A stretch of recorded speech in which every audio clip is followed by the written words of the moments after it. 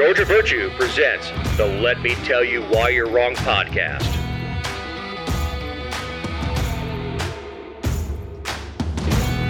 Thank you for listening to episode 279. This week we have aging politicians, aliens, the impeachment dance, the plea that wasn't, a diminutive thief, Jason bends the knee, the Kansas two-step, a mugshawty, the final frontier, getting maced, the Beau who got his rank back, and a Raffy dogpile. I'm Dave Roberts. With me is my partner in this endeavor, Representative Emeritus and world traveler Ken Pullen. Hey, Dave. How are you this week? Hot, man. It's hot. Yeah, Kansas City. I was out there for a conference, and it was, I think, hotter than Georgia. I was shocked it was so hot. Yeah, man. And look, I wait for this all year long, and then while it's 100 degrees, I piss and moan about it for 3 months. For some reason, I thought Kansas City would be cooler than Atlanta, but it wasn't. No, man, I told you that the hottest summer I've ever spent, and I'm from Florida, and I've been in a lot of hot places, was Missouri in the summertime. Missouri in July and August. Just terrible. Yeah, it was so hot. Nobody was outside walking around. Everybody was inside up underneath the air conditioner. Yeah, you said you didn't even get barbecue until the last day there. Yeah, I did get a little barbecue the last day, which was absolutely delicious. So I was very impressed by the barbecue. Yeah, and you killed multiple animals. Yeah, I think I had pulled pork, sausage, and burnt ends. So it was very good. Yeah, the picture you said looked great. Yeah, it was amazing. Some baked beans, potato salad. Potato salad was really good. I had a couple cold beverages with it also, so it was really good. I don't suppose you got a chance to go to the Royals. I don't know if they're in town. Yeah, I don't think they were playing in town. And the ballparks are not downtown. I didn't see the Royals ballpark or the where Kansas City plays either. So they must be outside of town a little bit. Well, the Brave Stadium is outside of town. I know it is now. Yeah, I used to like the south side. It's not far. Yeah, the south side ballpark was easier on us South Atlanta people. Yeah, until you have to go to your car at night. Wasn't terrible. Yeah, I looked. Atlanta's in town. Well, I mean, the Atlanta's in town, I guess, the last 3 days when this drops on Monday. But it looks like all the games over the weekend are all sold out. So people are really going out to the Braves. And I haven't looked at the Braves stock. Have you, since it went public a couple of weeks ago? I looked at it on Thursday, and I think it was down to 38 or 39. It opened around 46. 45.28 now. It's up 3%. Okay, as of recording Friday afternoon? Yeah, so as of Friday afternoon, it's up 3%. Good. Did you buy? I didn't. I'm going to. I'm going to buy at least 10 shares. Yeah, I might buy a little bit. I've been watching the stock market. It's been on fire lately. I don't know. I'm sure a lot of the listeners pay attention, but we had great economic news come out this week. It doesn't look like we're going towards a recession any longer. That's sort of the consensus out there, and the stock market has been on a tear. It's been up actually 3 weeks in a row now. Well, Jerome Powell, it's hot. Yeah, Jerome Powell bumped the Fed funds rate another 0.25% last week. Yep. Which brings, I think, prime rate is now 8.5. Yeah, and I mean the housing market is just almost came to a crawl or stop at this point. No one wants to trade in their 2.5 or 3% 30-year interest rates for 8% 30-year interest. It's I can't wait to see what this does to the housing market over the next couple of years. Well, you're not going to see it as much in the South, I don't think. And I'll tell you why. Even at 5-6% interest rates or 7% interest rates, whatever they end up being, when you move from California and you sell a $3 million house and move to Georgia and realize you can get the same house for $500,000. Yeah, I think that's what's kept our rates. I think that's what has kept the housing market up in Georgia, though, is there's been so many people that have moved from the West Coast and even the Northeast that a $500,000 or $600,000 house, they're paying cash for a lot of these homes. Yeah, Texas, Georgia, Tennessee, and Florida. Yep. I mean, in my area, we've got trailers, like single wide trailers on 5 acres. They're going for, $225,000. Now, I don't think anyone from California is moving to Podunk, Georgia, to buy a single wide trailer for $225, but it just shows. No, but they'll pay $225 for the land. Yep, and build another home. Yeah, and I think that's what some of this is going on. Yeah, or you'll get a developer. It depends on your P&Z board and all that stuff, but get a developer and buy it and split it up into 5 1-acre lots and put up 5 single-family houses. Yep, exactly. Just depending on, obviously, not every piece of property with 5 acres is usable. I think it may be more so where you are. You may have some more flat land, but up here in the foothills, you may get a 5 or 10 acre piece of land that only 1 acre is usable. Everything else is straight up or down. Yep.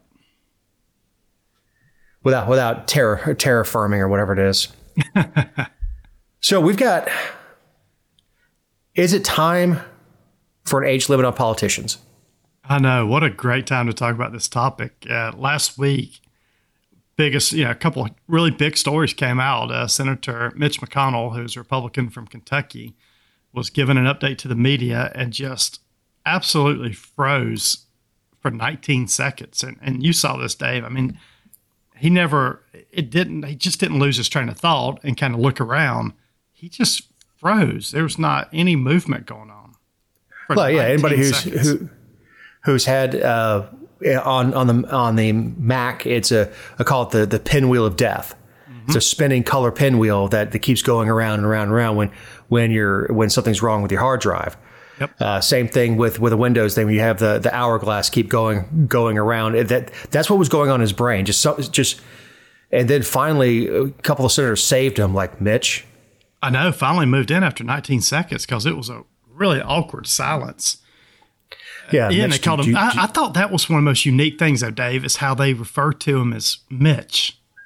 So they didn't refer to him as Senator McConnell or Leader McConnell. They said Mitch. Well, these are other senators that were standing there with him. I know, but it was even when I was in the House, like Speaker Ralston, you would never refer to him as David. You wouldn't refer to current Speaker as his name. But it's almost like they knew something was terribly wrong with him, and they went. They didn't call him by his elected name. They were really concerned, and they called him by his first name. It just really struck because no one would call Speaker Ralston David. I saw one person do that one time. There's also only 100 senators. Yeah, but I know. But somebody called Speaker Ralston one time David, an intern did, and he looked at her and said, "That'll be the last time." He said, "Make sure that's the last time you ever call me David," which was a kind of a jackass move by him. But it's a respect title, and I was just kind of taken aback when they called him Mitch. Ah, man, I look with John Burns. If you came up with him, Speaker Burns, I'm telling you, to his best friends at Speaker Burns. I don't care if they see him on a golf course, church, fishing. It's Speaker Burns. So when I want to run into him next week, I shouldn't just call him Johnny. Speaker Burns, and Speaker Burns is a super nice guy. I've heard nothing but good things about him. Yeah, I mean, if you call him John next week, he'll be fine with that. But it's just he would be fine. I wouldn't do it. Yes, right. It's you pay. So respect. I've been introduced to our sheriff many times. I still don't refer to him by his first name. I still say sheriff. How you doing? I play golf with the sheriff all the time. I call him sheriff. I don't think I ever call him by his first name. But Mitch McConnell. Getting back to the story, Mitch McConnell, he has had a couple falls lately. Had a concussion earlier this year, so he's had 3 or 4 events that have occurred to him over the past 2 or 3 years. And you got to feel sorry for him. He's hanging in there. And we talked about this. Yeah, and you said earlier off air that he has been a pretty good standard bearer for the Republican Party, blocking the extreme picks for the Supreme Court and pushing through people like Gorsuch. Yes, I think if you look back at the history of Mitch McConnell. Look, I think this group of senators, this older group of even senators, representatives, have done a severe injustice to the people in the United States because they've run up the budget. I mean, look at the amount of the national debt that has occurred up under Mitch McConnell. It's been, unbelievable, right? Probably $25 million is or $25 trillion has gone up under him. But just from what legacy he leaves, and from a Supreme Court perspective, I mean, he blocked, like you said, Obama's nominee, and he ushered in 3 Trump nominees to Supreme Court, and that's going to live on for 30, 40 years potentially. So yeah, and look, it's sad to watch. It is, and it really is. It's sad to watch Biden. Biden was never the sharpest tack. No. He made gaffes going way back. Yep. But you see what's going on, and one, it's embarrassing as an American. And we have somebody else that, you and I don't agree with politically, but Dianne Feinstein. Yep. She really was groundbreaking. She did a lot for her party, and what's going on with her now at 90 years old is just sad. It is. And, if people don't know the backstory to this, they were in a appropriations committee meeting this week, and her aides are telling her when it came to her time to vote, they were just saying, vote aye on this particular measure. And then she starts giving a speech on it. Didn't know what she's talking about, and the aides kept jumping in saying, just vote aye, just vote yes. And it was really sad to watch. And she's got white on all 4 sides of her eyes. Mm-hmm. She has no idea what's going on. And finally someone leans over and says, just vote aye. Yep. She goes, and she looks at the microphone, vote aye? She goes, yes, aye. I know. At what point can you say that somebody else is making her votes for her? Look, and this is what I go back to, because the original topic was like, is it time for an age limit on politicians? It's hard to look. We've got an age limit on when you can run for office, so you can't run for Georgia Senate until you're 25. I don't know what the U.S. Senate is. So we've got age limits on when 36, I think. Yeah, 36, right? So we've got age limits on the lower end on when you can run for office. Is it truly time to say, once you reach a certain time or a certain age, you cannot run for office again? You can finish the current sentence or your current one, but you cannot run for office again. And look at corporations all across America. They have times where when their CEO gets to a certain age, they have to retire. They have to retire at 60 or 65, and it's because the mind just doesn't stay sharp as it once was. So I'm not sure we shouldn't get to the point where politicians should have to retire at a particular age limit.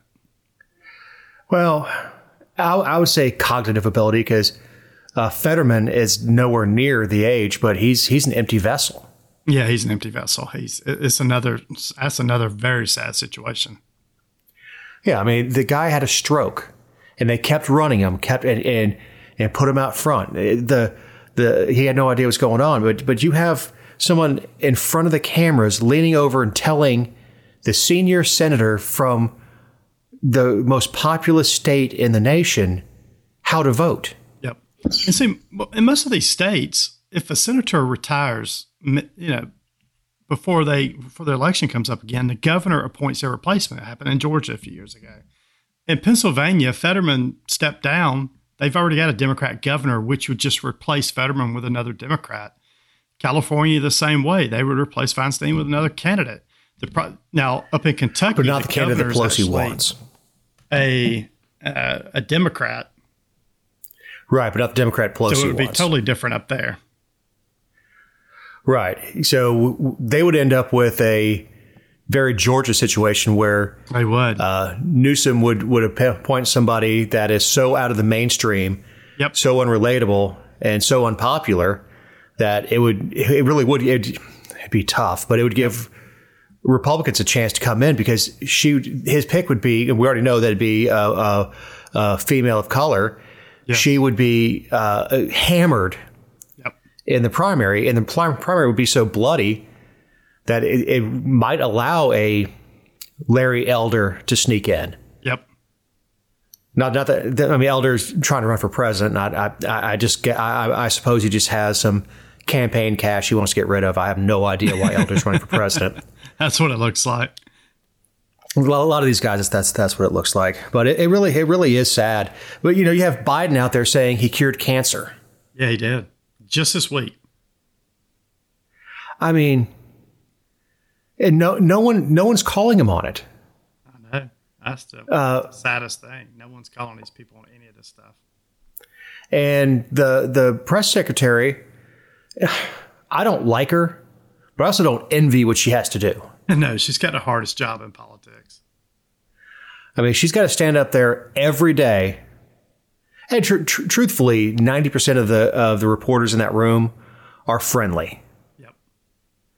That you have Fox News and a couple other outlets that are going to be a little more, I won't say hostile, but combative on some of the stuff. And she dances around stuff. She denies it. She says, well, what the president means to say is what he actually said. If you go back to his comments, what she's lying is we're working on defeating cancer. And she doesn't get called on it. She says it. And then if you're watching a conservative outlet, they'll go back to the tape and say, well, this is what she said and this is the truth, and show the two tapes. And that's it. The only people who hear it are in an echo chamber. Yep. So there's no repercussions to is it Lapierre? I can't remember what her name is. There's no repercussions to her lying because the Republican base already doesn't like Joe Biden, doesn't like her, so it doesn't matter. No, and the Biden base doesn't care. Nope. They're going to continue to vote whichever way is blue. And it's amazing to me that no one's calling anything out. And then we get, by the way, they did change their stance on Biden knowing about his son's business, because now they say he was never in business with his son, when they said before he had no idea. They've changed. Yeah, they've changed their tone on that. And no one besides conservative Newsmax, Fox News, and those types of people are calling her out on it. Mm-mm. Or calling them out on it. Nope. But we did get Biden blew up his plea deal. Yes. Hilarious. The judge asked, does this imply, does this give immunity for all future charges? And the prosecutor basically said, hell no. The investigation is ongoing. And the defense attorney said, we'll tear up the agreement. We plead not guilty. No, that's crazy. So this judge was appointed by President Trump, and it sounded like she thought she was kind of being bamboozled or having just a rubber stamp this deal. When she started asking questions about the plea arrangement, like you just said, it just completely fell apart this week or last week. Now, what he could have done is go ahead and plead out to the 3 charges he had and then go worry about the rest of the investigations. Yep. But what they're trying to do, though, is they were trying to say, so he didn't pay his taxes, which is a jailable offense. And then he purchased this gun when he's on drugs, which is another thing. They asked the press secretary this week, does Biden support the maximum penalty for people that are, buy or purchase handguns illegally? And she wouldn't answer that question either. It's perjury. He lied on his 4473. And then they're still investigating him for all this foreign peddling of money back to his dad. And they were trying, and this plea deal, what it sounded like was happening is they put this plea together, said he couldn't be prosecuted for any of this stuff in the future. And that's when the judge started questioning that. She's like, well, does this mean he can't be prosecuted for any of the foreign intelligence or foreign money transfers that was going on? And then she said, is that investigation still ongoing? And the Justice Department said yes. And she said, well, this doesn't jive, right? Something's not making sense here. Right. So the plea deal's gone. Plea deal's gone. Now I'm sure they're going to try to work on another one. But I'm going to tell you something. He admitted in court that he did take money. Yes, he did. So at this point, the government has a prima facie case. Yeah. So there's not a whole. I mean, if they get him on the tax evasion, that's a jailable offense. Now, look, taxation's theft. If he came in and said screw taxes, screw the IRS, yeah, at least I'd be like, okay, that's a person of virtue. That's not. It's like, no, everybody else needs to pay their taxes, but I didn't. But of course I couldn't, because it was dirty money. I would have been happy to declare it if I wasn't taking it under the table. Yep. And the gun offense is definitely a jailable offense. And we hear Democrats talk all the time about guns and purchase them legally. And look, they're totally being, this is ridiculous for them to defend Biden or even President Biden defend his son on this. He should spend some time he threw it in away jail for this. in a trash can. His girlfriend threw it away in a trash can, though, because she was worried that he was going to use it. In a trash can. It's like across from a daycare also.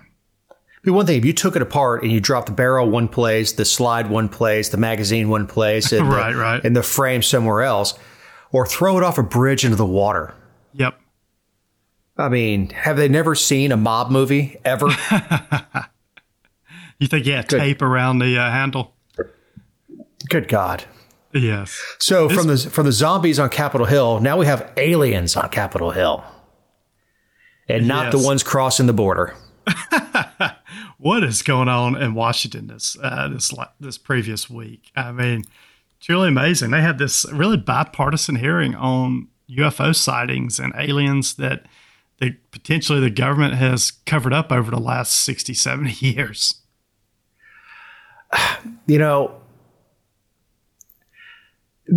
It's either now. Look, the witnesses they have are credible. These are not crackpots. These are not guys. No, there's people that worked in the government. These are whistleblowers, right? Yeah, these are credible people. These are stories that we've heard in the past. I've heard several theories on it. One was, and this was from an author I listened to on Rogan, saying that the bodies were distorted by this technology. That's why they looked alien. That they were trying these hypersonic vehicles, and with the wreckage, the radiation did something to the bodies, whatever. But there seems to be a consensus that there was a crash, that there were as they call it, biologics found. Yeah, biologics found, and they were not human. That's what the guy testified. And the guy that testified this week, his name was David Grush, who used to work, in the government, which is whistleblower now. But yeah, he said they recovered crashed vehicles. Why are aliens such bad drivers? Yeah, that's the thing. Look, I think there's probably aliens somewhere out there. I don't think the galaxy can be this big and not have life somewhere out there. I just sort of refuse to believe that. But the other part of me says, if you're going to fly millions of miles to Earth in these really advanced, like space shuttles, you're flying millions of miles and you just crash on the Earth. I'm not sure I believe that part of it. Yeah, look, I don't know.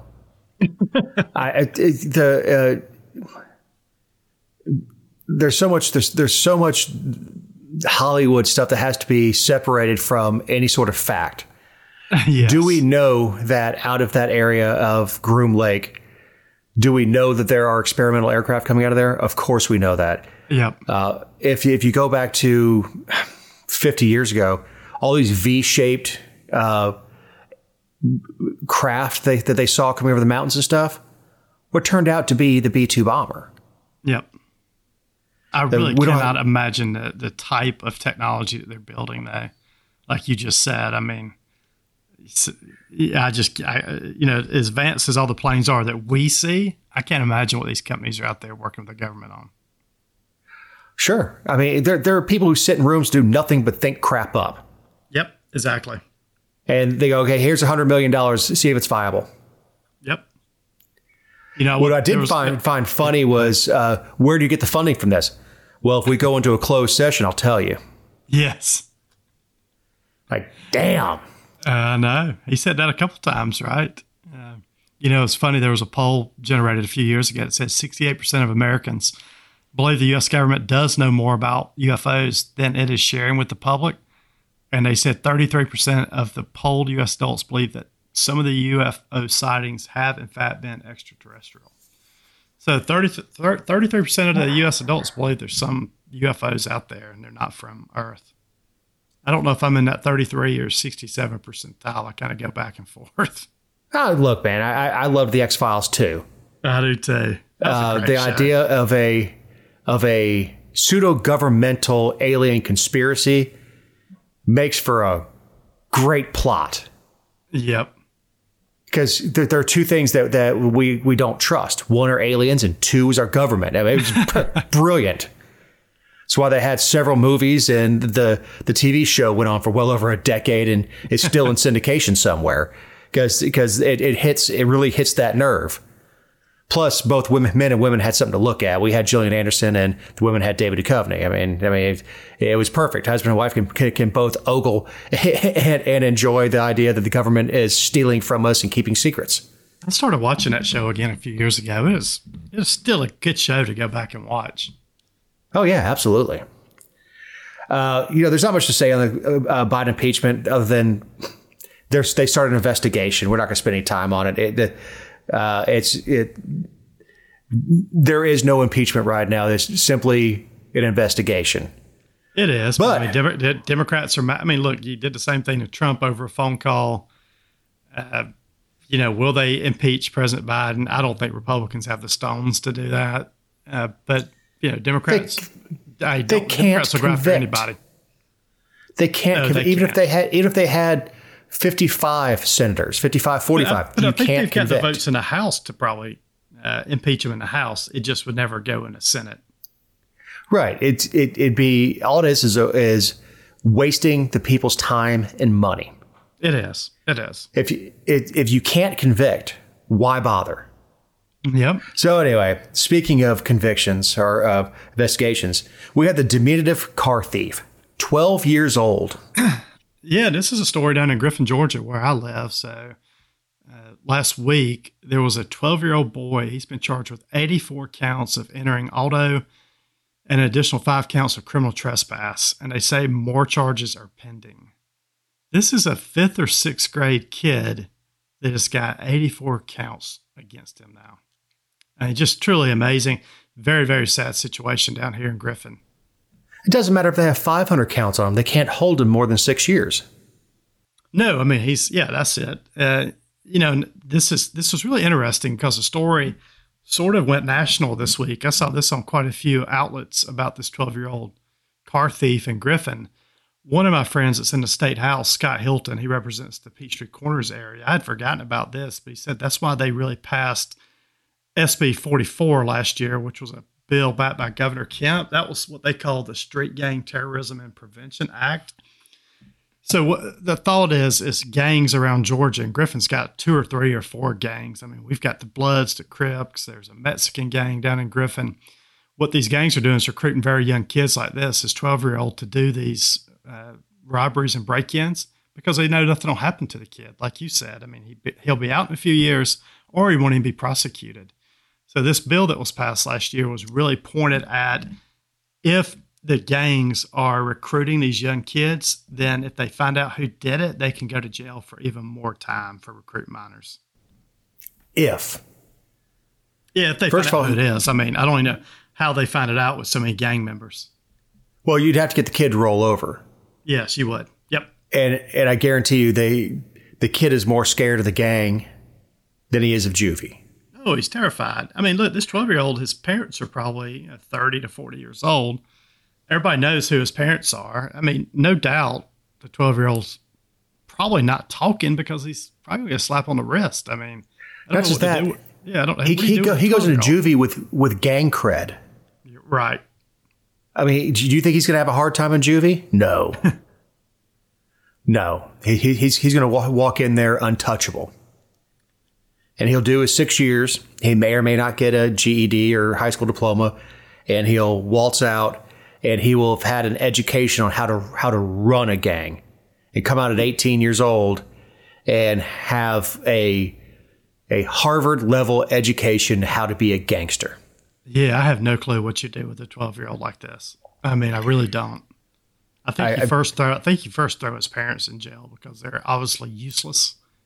But yeah, what else do you do with a kid like this? There's no future for this kid. It's like you said, he's coming out at 18 and with not a good future in his. I don't know. I mean, you go and you throw him in jail in Alaska. Yeah, I just don't know what you do. I really don't. And I don't know, because these gangs have such long reach. Mm-hmm. They do. That you can't put him anywhere you put him in the country. He's going to flash a sign and give his cred, and he'll be welcomed into whatever chapter. I mean, it's like a really perverted, sick version of the VFW or American Legion. No matter which post you go into, you give them your credentials and you're welcomed in. Yep. Now, look, we're assuming there's a big assumption here. This kid was in a gang. None of that's come out yet, but I can't imagine this kid just went out and broke in people's cars without any guidance from somebody. A car. Yeah. A car? Yeah. I think it's coming out that this kid was in one of the gangs in Griffin. We just don't know which one yet. Well, there's a group of people going around opening accounts and committing fraud on them. Mm-hmm. And what they're doing is they're using 18 to 20-year-old kids to do it because they have no credit history. Right. So their accounts get approved. And what they're doing is they're putting the minimum deposit in. They're waiting the minimum amount of time till it's no longer considered a new account. And then they start running fraudulent checks through it. And well, the checks themselves aren't fraudulent. What they're doing is it's called check washing. They're mm-hmm. taking the amount and the maker and changing the name and the amount on the check. And then they're running these checks through. And by the time they get, and because everything else in the check reads right, it may take 30 days for that check to come back. Yep. And as soon as as soon as it becomes available, they're at the ATM. Pop. They're on Cash App. Pop. Gone. And it's a repeatable pattern. And in fact, what I'm hearing is they're opening in the same location. They all live in the same location. They all have different names and different addresses, but they all live in the same general area. All opening the accounts in the same general area, and all cashing the checks in a different general area. So there's a pattern there, but what's happening is they're getting dropped off. They're walking into the branches so the cameras don't get license plate numbers. Mm-hmm. And then if the money doesn't come in the first 5 minutes while the bankers are talking, like this check doesn't look good, they're making phone calls. They just simply go, hey, I need to go grab something from my car, and they go out the door and just walk away and just go because they have nothing to lose.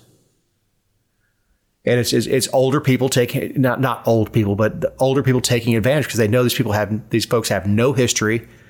Even if they're caught, they'll get a slap on the wrist and told, don't do that again. Yep. As a first-time offender.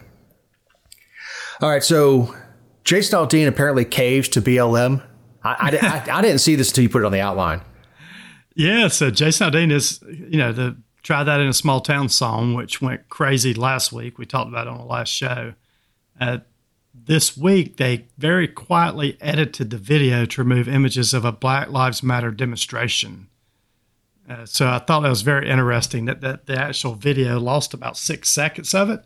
When people started looking at it, that's what they removed. And who is they? I mean, just people watching the video. No. I mean, who? I mean, was it Aldean that removed it? Was it? Yeah, it YouTube that removed it?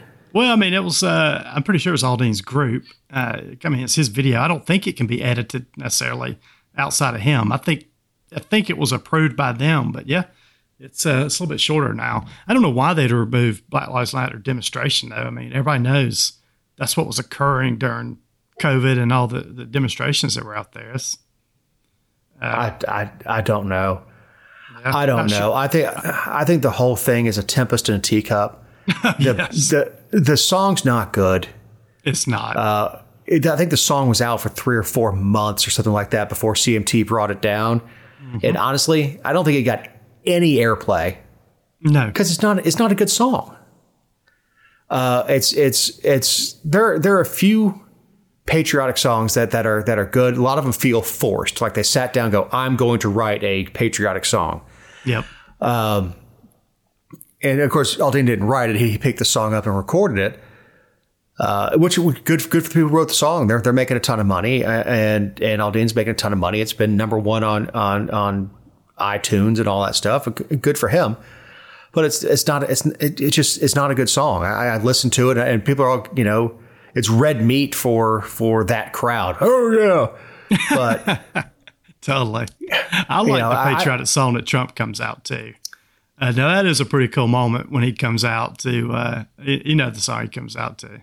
I'm glad to be an American where at least I know. Oh, Lee Greenwood. God bless the USA. Yeah, Lee Greenwood. God bless USA. Great song he comes out to. have. That's kind of a really cool moment when Trump does walk out of that. What's not cool is when he talks for 2 hours about the election, but yeah, that's one of the best ones. No, the best was Born in the USA, which was a protest song, and Reagan kited that sucker. And Right. it starts playing it. And like, if you listen to the words, the whole idea is, I don't want to be in Southeast Asia. I was born in the USA. Send me home. Yep. And so Reagan just takes it and runs with it. And every one of his campaign events, Born in the USA. People are cheering. And meanwhile, Bruce is over there just steaming. Yep, I have no Just clue what it's furious really about. mad. Yep. So, no more two-step in Kansas. This is an interesting story. I think Eric sent this to us. Kansas has gotten in the habit, because of where they're located, and they're surrounded by states that allow pot. Pro-pot That states, they were- or legal pot states, yep. Yeah, they were getting in the habit of pulling over people with out-of-state tags, and then starting to interview them, and then bring dogs out to try to find if anybody's leaving Colorado or whatever with weed. And of course, they're also looking for cash for civil asset forfeiture, Yep. and which they even have cash sniffing dogs now, which I think is absolutely repugnant. No, I know. That is terrible. That's a roadside stick up. It is. This story's interesting. So they would pull the people over for a legal stop. They may be speeding, but then they would prolong the stop is what the problem is, right? So they would start asking questions about travel plans without any reasonable suspicion of criminal activity just because you've got a Colorado tag. Now, I don't know why I don't get pulled over often, but if I do, I'm the politest guy ever because I want to try to get out of the ticket. But I don't understand why people start just kind of diarrhea at the mouth and start answering all these questions. Like, where are you going? Where are you coming from? That doesn't need to be answered. That's not the, you don't need to answer those questions. You don't need to tell anybody where you're going or where you came from. I'm leaving your house, heading for your mom's house. You just don't need to say that. You just don't say anything. Shut up. You be nice. And you take your ticket and you go on. You move on. No, what my go-to is, I don't discuss that on the side of the road. Right. Yeah, but getting back to the story, this federal judge this week ruled that practice of detaining drivers without reasonable suspicion is unconstitutional. So they can't do that anymore. Now, look, there's going to be some way that they get around that ruling, I'm assuming. But I've always been told, when you're pulled over beside the road, they can't keep you longer than it's reasonable to, write you your tickets. If you get a speeding ticket, if it takes 5 or 10 minutes, that's 5 or 10 minutes. But you can't just say, okay, I've got a dog coming and a dog's going to be 30 minutes away, because that's keeping you detained for an unreasonable period of time. Right. Well, I don't know. First of all, I don't like canine searches at all. Because they always hit. They always hit on something. Well, they can be prompted to hit also. Yes, right. Remember, exactly. The dog doesn't know it's looking for drugs. The dog wants its toy. Yes, it wants to please its owner. Right. The dog wants that reward. Mm-hmm. And they don't use food like I've always trained my animals with treats and stuff like that, but they don't use food. They use a toy and encouragement. So the dog wants to please it. So if they keep tapping this wheel well, keep tapping the trunk, well, the dog's going to go, well, this is obviously he wants me to sit. So I'm going to sit, get my toy, get my hugs and all that stuff. Get back in the air conditioning in the car. Get back in especially in the planes, right? So I'm not a big fan of using dog searches as probable cause, especially considering that marijuana and other cannabinoids that are completely legal smell exactly the same. Yep.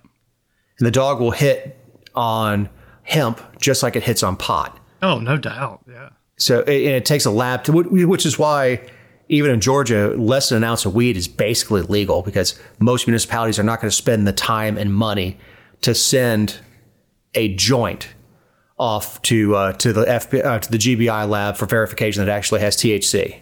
Not unless you self-incriminate yourself. That's really the only way now to get pulled over or get a ticket for small amounts of weed, like you just said, because there's not enough time or money to send all those off to the crime lab. Well, just like you said, you're plotted, and I'm plotted anyway. Plotted on the side of the road. But here's the thing: if I see a mugshot come across and it says possession less than an ounce of marijuana, I'm like, that guy was an a-hole. Right, exactly. He was given plenty of opportunities to not be an a-hole, and he decided to be an a-hole, and he got arrested for a small amount of weed because it is still technically illegal. Even if they don't get it tested, he's going to spend the night in jail for being an a-hole, which is painful. I wouldn't know, Kenny.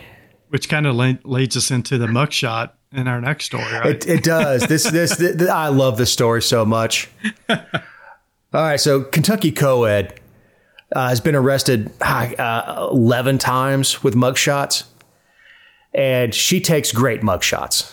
I mean, she's a pretty girl anyway, but she takes great mugshots, and it's reminiscent of back, I think, 10 years ago. Remember the guy who was arrested, the really light-skinned guy with pale blue eyes and a teardrop tattoo, and all the girls were gaga over him. Right. And next thing you know, he's walking a runway in Milan, just from a mugshot. So she didn't know this was going on, but she was put on Mughotties. I think it's HAWTIES. I had no clue that was a site. Yeah, it was Mughotties. No, some Mugshotties. Okay, MUGSHAUTY, I think. Mugshotties. Mm-hmm. And she said, and I sent the interview to you. She did an interview on the Greg Gutfeld show. Yeah, what had her on the show, which was pretty cool. Oh, yeah, for her, absolutely. And she's a beautiful girl, but the stuff she said, I mean, you could. I smiled. What was it? A 5-minute interview. I smiled the whole time. I was smiling the whole time. She said so this girl has turned her life around now. She's 23 years old, but she's been busted from shoplifting to terrorism, just all kind of stuff. But she says she's turned her life around. But when Gutfeld asked her what she was on back in college, she said Xanax. And then he kind of chuckled and she said, "Have you seen other people from Kentucky? Everybody in Kentucky's addicted to Xanax." which, my wife had a brother who died at a holler in Kentucky. He'd taken pills. Yeah. So the original Justified series was based in Kentucky. All around pills and hillbilly heroin and all that stuff. Yep. Yeah, sometimes stereotypes are stereotypes for a reason. Yeah. But this girl, she's got her TikTok out there now. She's got her Instagram. So it looks like she's going to try to seize on her newfound stardom. Which, again, she's turned her life around. She says she's found God. She's got a job. It is sad. Both of her parents are in jail, so she kind of was led into this. But yeah, seems like she's doing really well. But this was the funniest story and everybody's welcome to go out there and look at it. It's pretty funny. Yeah, it's on YouTube.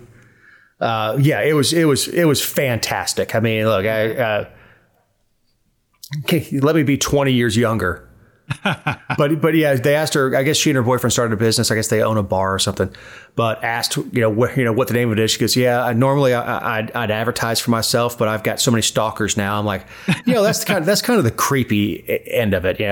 You're not gonna make jokes and say, "Yeah, she's a really pretty girl and she gave a great interview," but there are people like, she's talking to me through the screen. I have to go meet this girl. Right. I mean, I don't know, but good for her for turning her life. What makes me laugh is she says, "Well, I quit doing drugs back in 2022, January 2022, when I turned my life around, and I had to quit smoking weed because I'm on probation." All right, you know what? Next to Xanax, I guess a little weed really isn't considered a drug. No, but you're in Kentucky. Get some good bourbon. Jeez. All right, so the final frontiers here, but you better be careful what you pack. Oh, this is a funny story. So a Florida woman has filed a $100 million class action lawsuit against Frontier Airlines for allegedly charging the airline is not a budget airline, which I totally agree with her, and that it uses bait and switch tactics when it comes to baggage requirements and fees. Dave, I don't know if you've ever, I know you have never flown on Frontier before. No. But we did one time. We flew Frontier to Chicago, and we flew some what's the green? Oh, we flew Spirit coming back. Never, ever will I do that again. But what this lady's talking about is if you go online and look at Frontier and say Atlanta, Chicago, it may say $68. But then they want to charge you $12 for printing your ticket out. They want to charge you, they've got some kind of little size of your handbag that you can take on. And then if it's bigger than that, they charge you $50. They charge you $100 for your bag. So what she's alleging is after they get you for all these fees, they're really not a budget airline any longer. Well, no, they charge you for a carry-on. What they allow you free is your personal item. Mm-hmm. Now, as we know from flying Delta, you're allowed to carry on in a personal item. Personal item is briefcase, laptop case, purse. Right.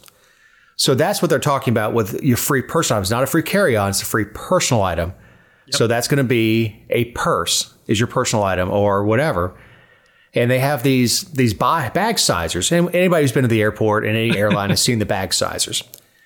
And usually it's at the check-in where you can say, is this qualified as a carry-on? Nobody uses them. I see people trying to cram. Yeah, Frontier has them they have them at the gate, though, right? I mean, it's right before you get on the plane is what's happening with Frontier and Spirit. They're like right before you go down to the boarding, to get on it. They make you put your bag in there, and if it's too big, they're charging you right there at the counter. And it's creating a lot of frustrated customers from these airlines. Yeah, that's something that I've strived to do in my business is I give one price, right, and that's it. I don't go back to the well. Now, if customer side, they decide they want to change something, go from a 3-ton to a 4-ton, obviously that's going to change the price. Yep. But if there's something that I didn't see when I did the quote, guess who eats that? Me. Mm-hmm. Yeah, that's right. That's the right way to do business. And when I fly Delta, I get my 2 free bags, check bags, and I do check bags. Yep. It just growing up a Delta person. I mean, we just use check your bag, and I used to walk to the gate empty-handed before everybody carried laptops and stuff. You just walk to the gate empty-handed. I just had my boarding pass in my pocket or my seat request card. Back in the day, because I flew non-rev, and I walk up empty-handed. And I didn't check a bag last week because it was so nice. I was on one of those planes, the Delta plane that has a middle boarding, and you've got Delta Comfort to the left and right. So my seat that's a 757. Yes, and if you sit on one of those seats, it's immediately beside that door. You can literally be off that plane and at your car almost before people are still deboarding. That's a great place to sit. Oh, I love the 757 anyway. I do too. It's a very comfortable airplane to fly. Yeah, very smooth airplane. But anyway. But look, I wouldn't be surprised if this woman had a chance on this lawsuit. I agree with her. There's too many fees. You don't know what you're paying for. And I think that's the gist of her lawsuit is you don't know what you're paying for when you book a ticket and you think it's a budget ticket and it turns out to not be what you paid for. But what's her goal here? If her goal is to affect change in the industry, that may work. If her goal is to get money, she's not getting any money. No, I mean this is class actions. You see, for $100 million, there's tons of people I think that would sign up. 99 million of that will go to lawyers. Yeah, exactly. The lawyers are going to win here. Yeah, lawyers win every case. Yep. Who wins a divorce? The lawyers. Yep. But if her plan is to really affect change, and now look, every member of the class may get a $50 voucher on Frontier or something like that. Yep. There'll be some settlement, something silly like that. But anybody who thinks they're getting involved in a $100 million class action lawsuit, they're going to walk away with any money. You're not walking away with any money. But it may cause Frontier to change their method of doing business. Yep. And if that's the goal, they may do a plea agreement and say, we're going to pay your legal costs and we're going to change our policy. This is the new policy, and then settle it right there and not go to court. Probably the wisest course of action for the airline. But these are the airlines that are having trouble staffing pilots because they don't charge enough to make enough money in order to pay their pilots enough. Yep, that is true. So I don't fly those budget airlines. I don't like being nickeled and dimed. I also am loyal to Delta because hell, they still pay my father's pension. Yep, same here. It's Delta's is Georgia's airline, so I typically stick with Delta if I can. I have flown other airlines, but I don't typically. Yep. So, what do we have for the Mule of the Week, Ken? Well, a couple things, Dave. We've got a Mule of the Week is Greg Kazar. I think that's how you say his name. He's a representative from Texas. But before that, my wife was actually, she probably should have been the mule. And I was going to tell you the story before, but I'm going to leave it to now. So my wife went on a girls' trip last weekend. I think I told you about this, where she paid for all the rooms, got reimbursed for these rooms at a nice Marriott up in Greenville, South Carolina, which if our listeners haven't been to Greenville, that's just a super little town. Great couples trip, good downtown area. Find out this week she also booked rooms at the Hilton and forgot to cancel these Hilton rooms. So she calls me this week and says, oh my God, I've made the biggest mistake. And I had no clue what it was, Dave. And she says, Hilton has charged us $2,000 for rooms I didn't use. And she said, I was so scared to tell you. And look, she had my kids behind this. She told my kids, like, don't tell Dad what's going on, but I'm trying to get this charge taken care of. So she calls Hilton. They give her back half of the $2,000. So we got back $1,000. And then she's disputing the other $1,000, which I don't think we'll get anywhere with that other $1,000. Nope.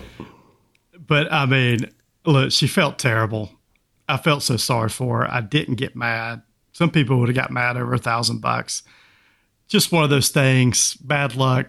But note to self, always have your wife's reservations with email alerts going to you so you don't wind up in this type of situation. My wife's too cheap for that. Oh goodness. But look, back to the real Mule of the Week. I don't know if you saw this guy. He's a representative from Texas. He was supposedly protesting a new law that Texas is proposing. And he went on a 9-hour hunger strike in D.C. Thirst strike. Yeah. Water. Thirst. Yeah. Went for a 9-hour thirst strike. And people have just been tearing this guy apart. They're like, yeah, I go on a 9-hour thirst strike every night when I go to sleep. Man. What an attention. Yeah, I was about to say a bad word, but dude, I mean, these politicians, they will do anything for their 15 minutes in the spotlight. I mean, Gandhi must be so proud. I know. I mean, he went on hunger strikes for months, down to becoming a skeleton. He could have handled the whole thing with not drinking water for 9 hours. I don't know if you saw this guy too. So he's sitting on the Capitol steps. He's not drinking water. He's sitting out there and he's got an oxygen monitor on his finger. So they're actually monitoring this guy's oxygen levels while he sits on the Capitol steps. I mean, this may be the dumbest thing I've ever heard a politician do in my life. And that's saying a lot, right? But how do you go on a 9-hour thirst strike and think you actually did something? I mean, 24 hours would be tough. But look, if you have surgery, you don't eat or drink anything after midnight. No, right. And you may, longer. Yeah, you may not actually get your IV or get your drugs to go to sleep until 1 or 2 o'clock in the afternoon. That's almost twice as long as he went. Mm-hmm, exactly. But truthfully speaking, they do put a monitor on you at some point when you get in the hospital bed. So this is a good time to remind you these are our opinions and not those of anyone not on the show or any respective company for which we may work, own, or otherwise associate ourselves with on a regular or irregular basis. Also, you can find relevant stories and other episodes over at thegeorgiavirtue.com. So, Beau Bergdahl, his conviction from his court-martial has been overturned. Yep, vacated. And look, he got a sweetheart deal for pleading guilty. Mm-hmm. He did not go to Leavenworth. He was dishonorably discharged, reduced to E1 private. He gets no veterans benefits. As dishonorable discharge, you are also considered a felon. You cannot buy a firearm. You cannot vote. You're a felon. But for what he did, walking away from his post in a combat zone, he could have been hung. Yeah, this was back in 2009, right? So he was over in Afghanistan, walked off the post, was captured by the Taliban, and spent 5 years as their prisoner. Yeah, and he was hoping the Taliban would welcome him with open arms. At first, they thought he got lost. Now, look, people were wounded, and I think there was a couple of people killed going looking for this guy. Yep, there were. I remember that. They thought he was captured. He wasn't captured. He walked away from his post. We traded, I say we, I believe Obama traded some Gitmo detainees for him. Yep, to get him back. And his father was one of those out there with the long Muslim beard and the beanie on and all this crap and all this stuff. And turns out, as the story comes out, he walked away from his post and he was prosecuted. And the judge, the judge in the military is typically looks a lot like a trial, but it's a court martial. It operates on different rules. Mm-hmm. But this judge had applied to become an immigration judge, a federal immigration judge, and it was found by the appeals court that could be considered a conflict of interest, even though they found none. Yep. Yeah, I think this is ridiculous that this was vacated. Now, my question is, and I saw this post online, is will he be able to reapply to be in the military since this is his discharge or his discharge was vacated? I mean, can he just go right back into the military now if he wants to? Yes. I think he can. Yep. And get benefits. At his former rank. It would be a horrible idea for him. Oh, it'd be terrible. Yep. It would not. You couldn't. He was infantry. You couldn't put him back onto an infantry squad. You could not send him back to the infantry. You just couldn't. I just don't understand. They said there was no finding of actual bias in this case, but they still vacated it. That makes zero sense to me. And this is appealable. Good. I hope I don't know. Where does it get appealed to here? Was this a federal judge that appealed it or? No, he was a U.S. district judge. So yeah, it'd have to go to the U.S. appeals court. Yeah, it'd have to go to whatever circus of appeals that they want to go to. Yep. Or that is in his area, but This is horrible for military justice. It is. Understand the military runs on discipline, military bearing. Look, I know there's obedience. You know what? When you get an order, you do your best to carry it out. Yep. And you don't say screw this and walk away from your post. And you certainly don't do it in a combat zone. I mean, I've heard of people going home on leave and then just never going back. Yep. But this put people's lives in danger. Yeah, because they were out looking for him. Yep. And they're going to restore his rank, all his decorations. I don't think he'll go back into the Army, but can he? Yes, he can. I mean, will he get time served? This happened in 2009. He was captured 5 years later, 2014. So he convicted in 2017. I mean, the last 6 years, will he get like effectively where he was serving for the last 6 years and be able to retire at some point? I don't think so, but you'd have to ask somebody who's a Judge Advocate General's office or something like that. But I think that what they'll do is they'll pay him through his ETS date, ending time in service date. Gotcha. So if his ended time of service was probably already passed because he spent so much time with the Taliban, so it's probably already passed. And you also know when you look at what the Taliban did, what other folks did to captives they had, cutting off heads and all that stuff. And Bergdahl comes out a little skinnier, but fine. Let me say he wasn't all that much of a captive. Yep. Yeah, it's hopefully they appeal it. Given our current administration who would be in charge of it, I doubt they will. This guy's just going to be able to get his VA status back, and first thing he's going to do is go file for disability, get 100% disability under PTSD and all that stuff. He'll get 100% disability and will never work another day in his life. Yep. So we got a dogpile on Raffensperger. Yeah, his own party continues to pile up on him. So this previous week, 5 chairmen in the Georgia legislature, and that was Representatives John LaHood, Shaw Blackman, Todd Jones, Rob Leverett, and a vice chairman, Victor Anderson. They all wrote a letter to Raffensperger to take urgent action to launch a voter education campaign, increase training, and expand risk-limiting audits of election. This all comes on the back of Raffensperger deciding not to upgrade to Georgia's Dominion voting systems before the next presidential election.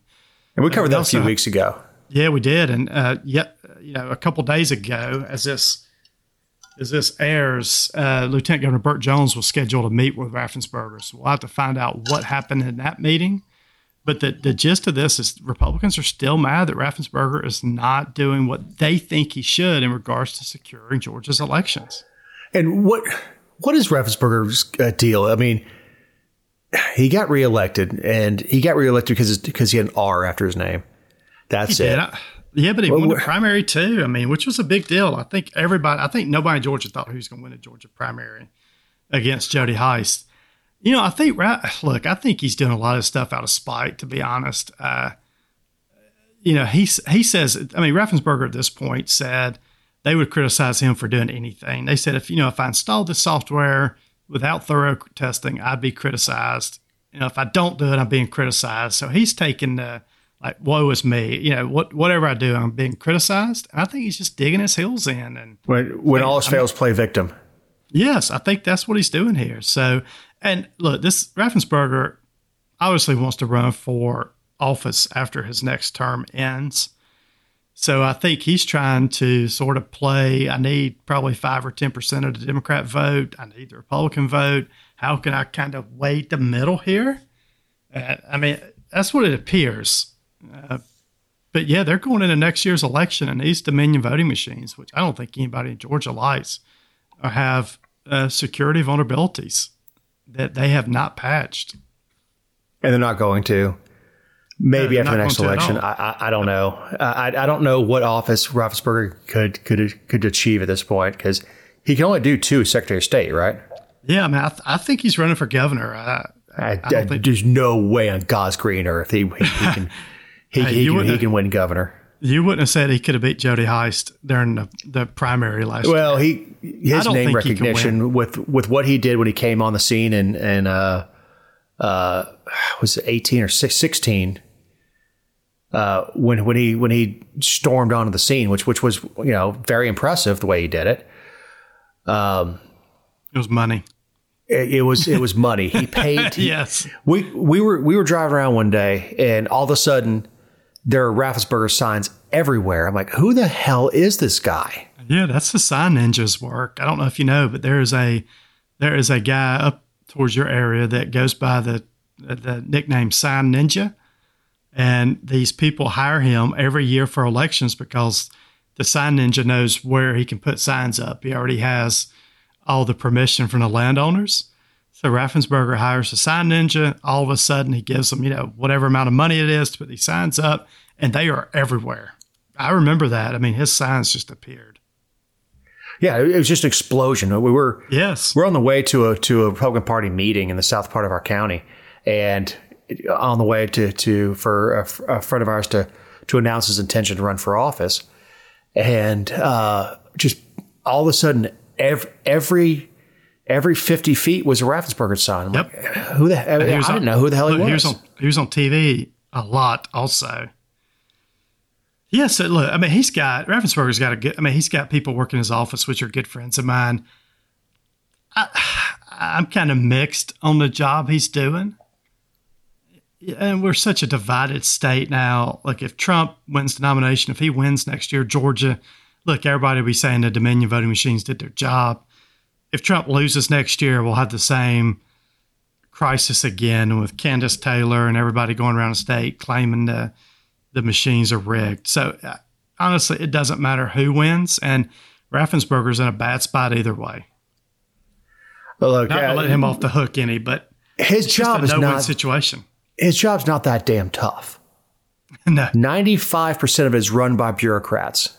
Yes, it is. All the licensing stuff that has his name on it. Yeah, he's not involved with license. It's all done by bureaucrats. It's all done by appointed boards. When it comes down to it, his policy stuff is going to be. He didn't pick. Now, in his defense, he didn't pick the Dominion machines. No, he didn't. His office didn't. Yeah, no, we voted on it back in 19. Which this was handed to him.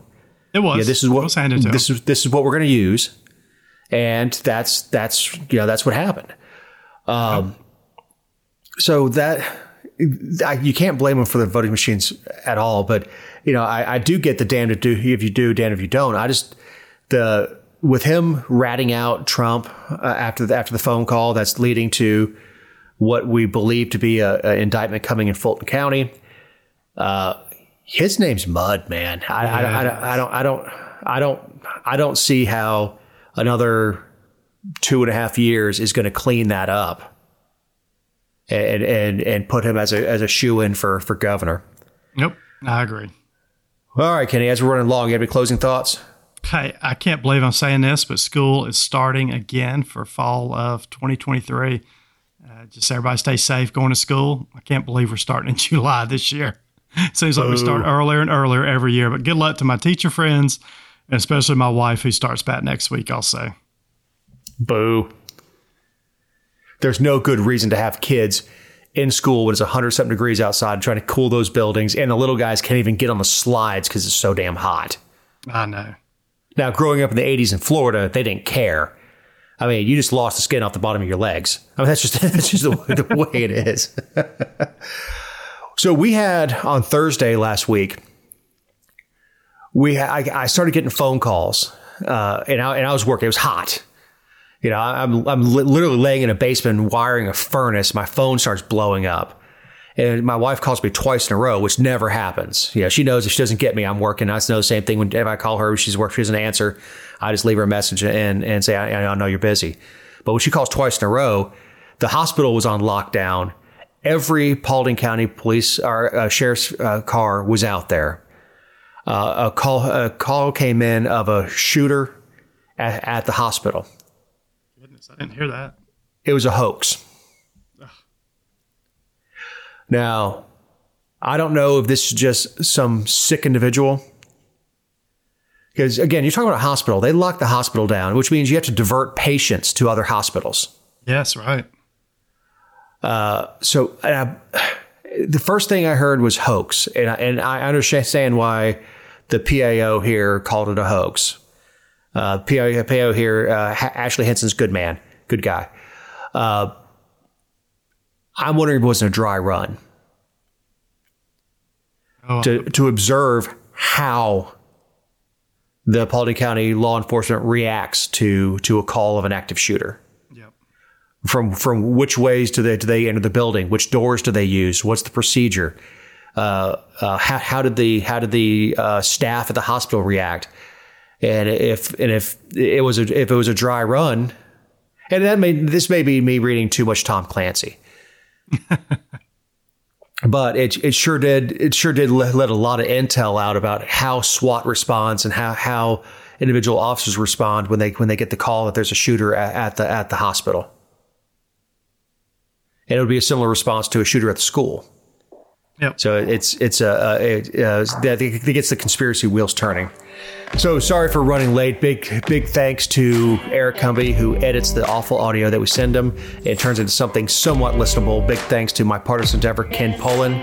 I'm Dave Roberts. Talk to you next week.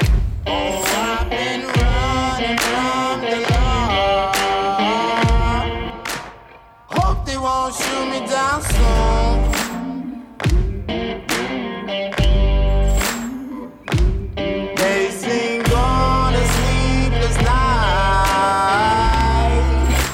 Try to catch me howling at the moon.